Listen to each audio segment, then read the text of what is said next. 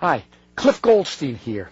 For a long time, I have argued you can't understand the meaning of life, or you can't get an answer to the meaning of life until you get an answer to the meaning and question of death. That no matter what you believe about life, if you don't solve the problem of death, you don't have any answers to the meaning of life. And I was kind of excited because I recently picked up a book. It's called Confessions of a Philosopher by a fellow named Bryan Magee. Bryan Magee's a Brit, born in 1930, and from the biography here, quite a successful fellow.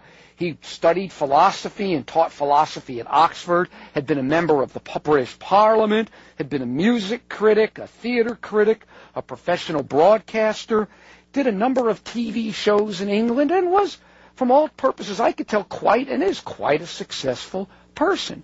And this book, Confessions of a Philosopher, it's sort of his own little spiritual biography, or his own philosophical biography telling about the stuff he studied in philosophy and so on. And Bryan Magee is pretty much a hardcore atheist. He starts right out in the book talking about his atheism and the fact that, he just didn't think that the idea of God is really a serious answer to any of life's problems. And at one point he said, by sheer chance, I had the good fortune to grow up in a family in which religion was never mentioned, never even talked about religion. And he's pretty adamant that he never believed in God. His whole life he never believed in God. And at the same time, too, I noticed in the book he was very respectful of people who did believe. He wasn't mocking them. And so he, just clear-cut, hardcore atheist.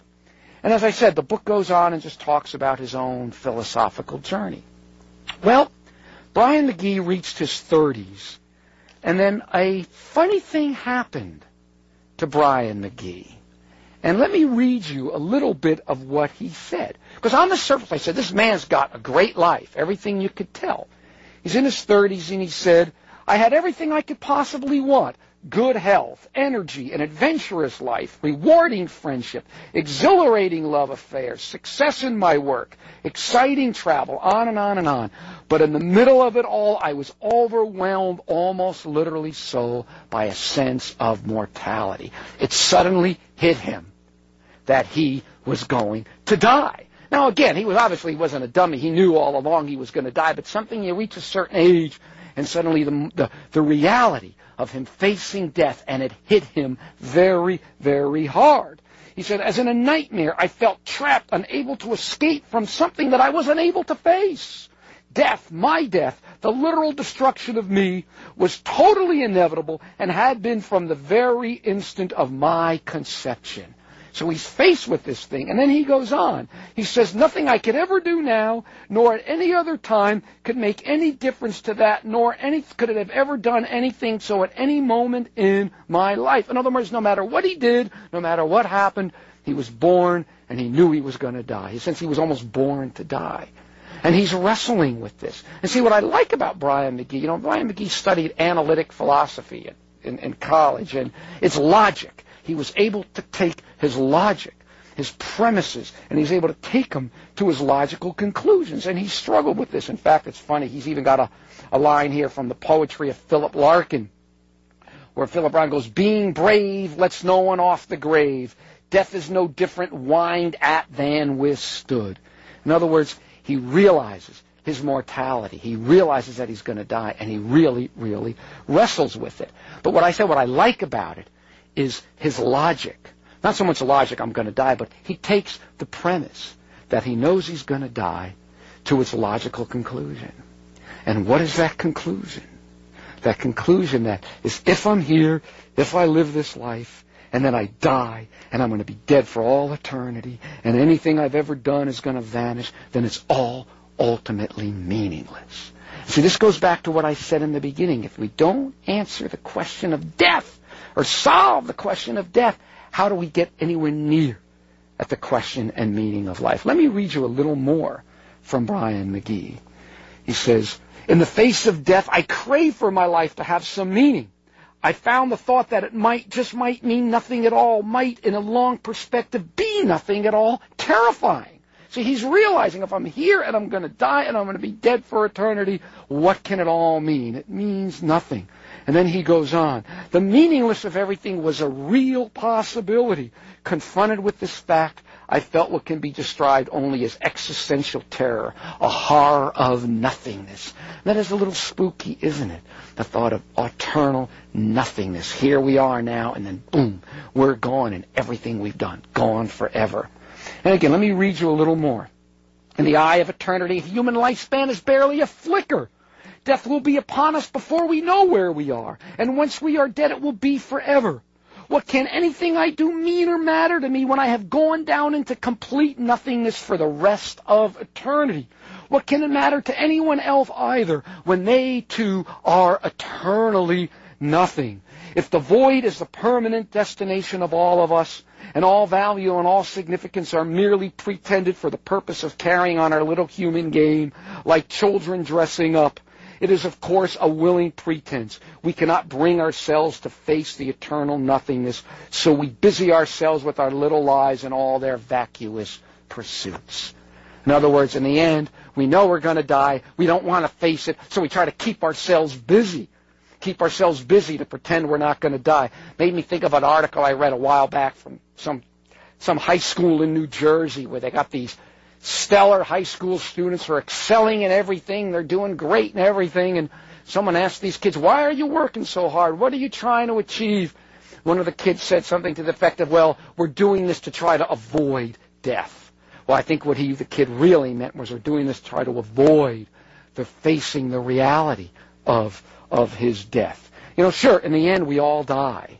Well, in that sense, we're no different than oysters or chickens. In the sense we all die, but there's a fundamental difference between us and oysters and chickens. And Bryan Magee is expressing it here. Oysters and chickens don't know they're going to die. We do. And so we're stuck. We're stuck with this great dilemma that we face here because we don't have answers to this. So, you know, here's the thing. Let me read you just a little more of Bryan Magee, because I think his point's well taken. He says, compared with an eternity of nothingness, the length of a human lifetime was not so much as the twinkling of an eye, that I was about to be swallowed up by an everlasting void. Then nothing I did was of the slightest significance. He goes, whether I wrote great books, became foreign secretary, none of this would matter to me or anyone else when they all were going to be nothing, as everyone was going to be, that it can make no difference when I died or would have made no difference if I had never been born, that I was ever going to be for all eternity what I had been if I had never been born, that there was no meaning in any of it, no point in any of it, and that in the end, everything was nothing. Now, you might not like the morbidity, you might not agree with only so morbid, blah, blah, blah, get a life and on and on. Well, it's kind of ironic, get a life, that's the whole point. But in the end, I challenge you, how can you argue with his logic if it's all going to be swallowed up in the end?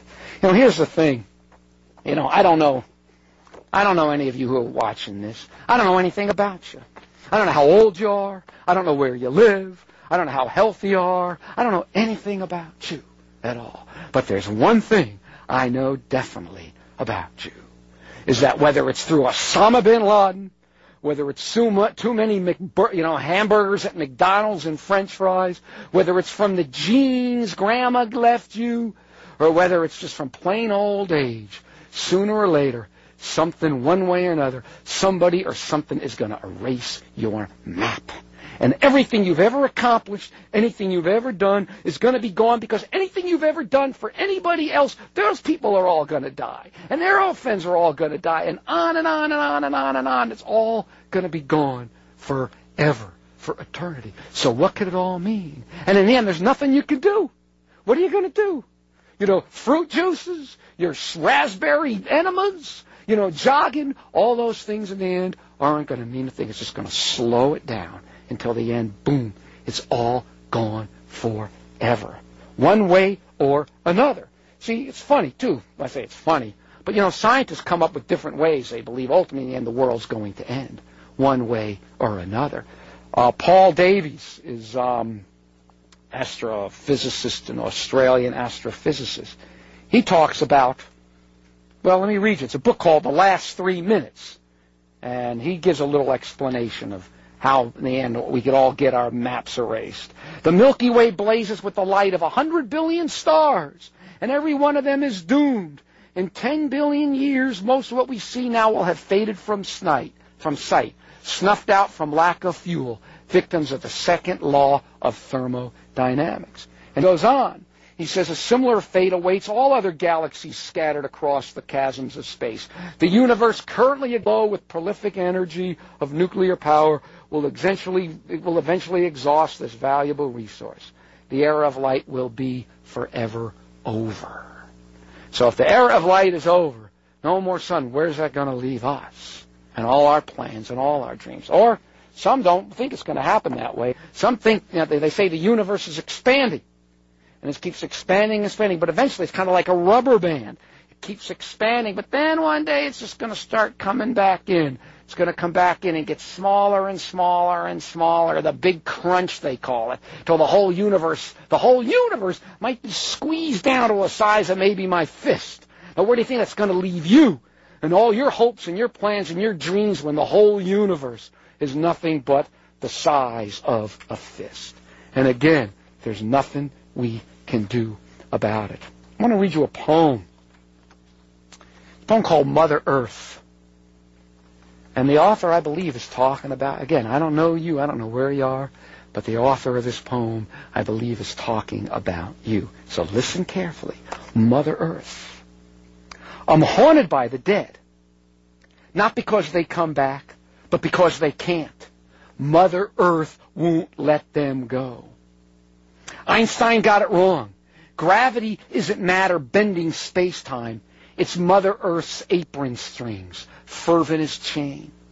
She wastes nothing, this mother of ours. What she gives, she takes back. Always. All-consuming, such love forgets nothing, not even memories.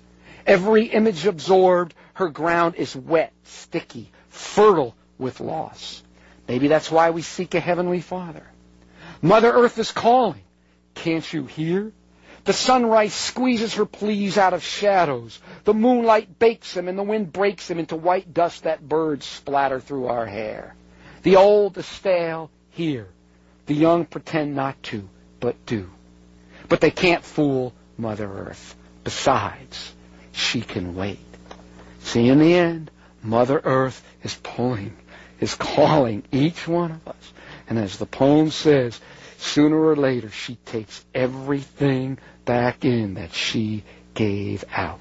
And when that happens, what do we have left? What's left for us when this happens? So again, I ask the question, if everything you do, if anything you do for anybody, if everything one day is all swallowed up, is all gone, all enters a void of nothingness where it's all gone, all forgotten, nobody knows about it, nobody sees it, nobody remembers it, nobody thinks about it, it's all swept up into nothingness, what sense does anything in your life make? What sense is anything you're doing? What could it all mean if it all ends in death? If the universe burns out, the lights all go out, last one out, turn out the light, or if it's all crushed into the cosmic heat death, or the sun blows up, or we blow each other up with nuclear weapons, what does it all matter in the end when we're all gone and dead? As I said in the beginning, if we don't answer the question of death,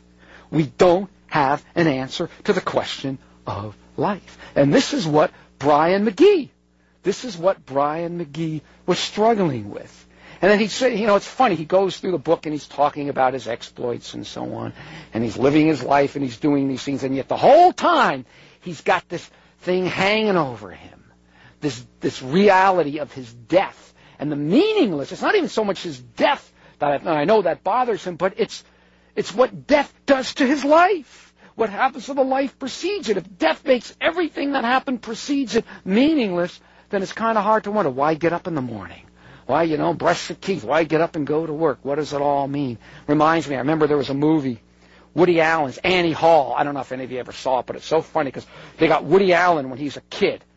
They have this little red-haired kid with freckles, and his mother's taken her to the doctor. Woody Allen's Jewish, and the Jews, everything is the doctor, and the doctor solves everything. So the mother takes him to the doctor, because apparently somewhere as a kid, he had read somewhere that the sun is going to blow up in 5 billion years and everybody on Earth is going to be destroyed.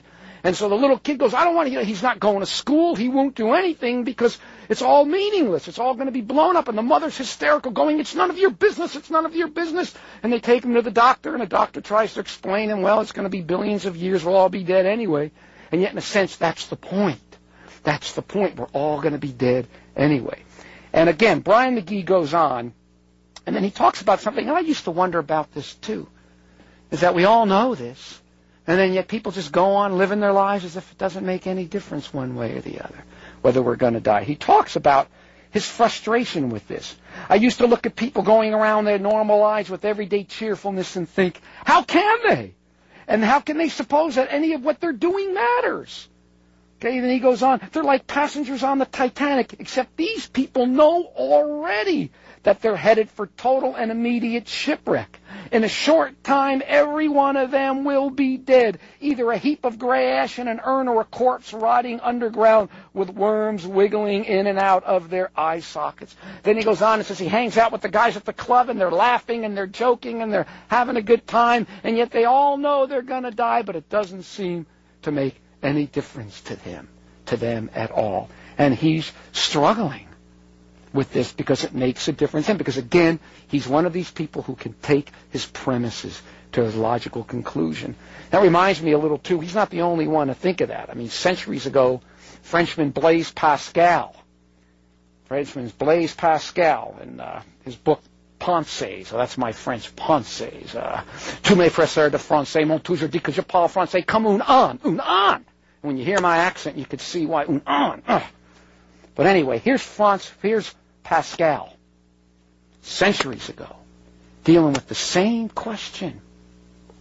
He says here, let me get the page. For it is not to be doubted that the duration of this life is but a moment, that the state of death is eternal, whatever may be its nature, and thus all our actions and our thoughts must take such a different direction according to the state of that eternity. And he goes on and on and on, and then he says, there is nothing clearer than this, and thus according to the principles of reason, the conduct of man is wholly unreasonable if they do not take another course. In other words, he's saying, look, we all know we're here. We all know we're going to die. We all know that eternity, however long we're going to be dead for a whole lot longer than we're alive. Reminds me of a T-shirt my son has. It says it's not that life is so short, it's just that death is so long. And Pascal as well is expressing his frustration with people who facing this, and they don't seem to care. They know they're going to die. They know they're going to be dead for eternity. But it doesn't matter. They're too busy just getting on with their life. One more quote. He goes, we do not require great education of mind to understand that here there is no real lasting satisfaction, that our pleasures are only vanity, that our evils are infinite, and that lastly, that death, which threatens us every moment, must infallibly place us within a few years under the dreadful necessity of being forever annihilated, and on and on. And he struggles. Why don't people care? And that's what Bryan Magee, that adds to his frustration. Is he the only one worrying about this? Makes me think, too, again, you're going to have to get used to me. I like poems, but I think of this wrong poem, this guy Henley. William Ernest Henley wrote this poem, and he's kind of fighting against, he's going to be macho, and he's going to deal with the question of death, and he goes, he's talking about staring death in the face, and he goes, it matters not how straight the gate, how charged with punishments the scroll. I am the master of my fate. I am the captain of my soul. Real macho, except I think the guy died when he was, in his early 50s. So I don't think that was the master of his soul, the captain of his fate. I don't think he would have died in his 50s if he could have. But again, the point again is, we're all facing this. What is the meaning of life? What can life mean if it's all ultimately swept into nothing? And people have wrestled with this and struggled with this, trying to find answers. There was a Frenchman named Albert Camus, if I can find it here. He wrote a famous book called The Stranger. Made a movie out of it. It's probably the book that made him famous. And it's about this guy, supposedly this Mr. Existentialism. Knows life is meaningless. And has a girlfriend. She says, you want to get married? He goes, if you want to. Don't matter. His boss wants to know, you want to move to another city and have another job? doesn't matter. If you want to, makes no difference, so on. Like, it's just all meaningless. And eventually in the story, he's on a beach and hot day, and he gets in an argument, and he just shoots some Arab, blows him away with a gun.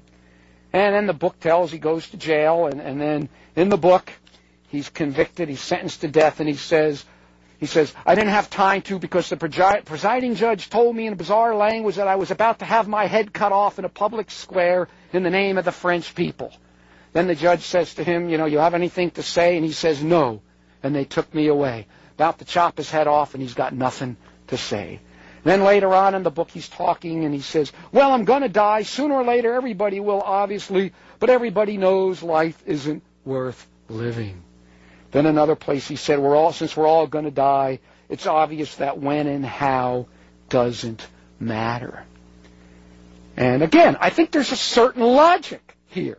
There's a certain logic, because if we're all going to die and it's all going to be for oblivion and it's all meaningless beforehand, what difference does it ultimately make? What difference does it ultimately make if we're all going to? And that's his point. Then I think it ends here in his cell. He's waiting to die in his cell.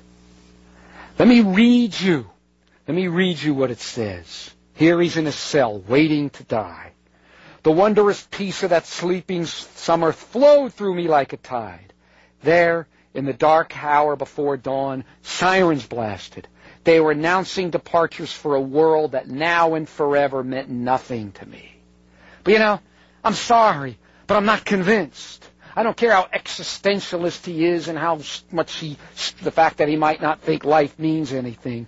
We care about the world. We're part of this world. We struggle with these things. This is not real. I think much, much more real is these lines from Dylan Thomas's poem when his father was dying. Famous poem, do not go gentle into that good night.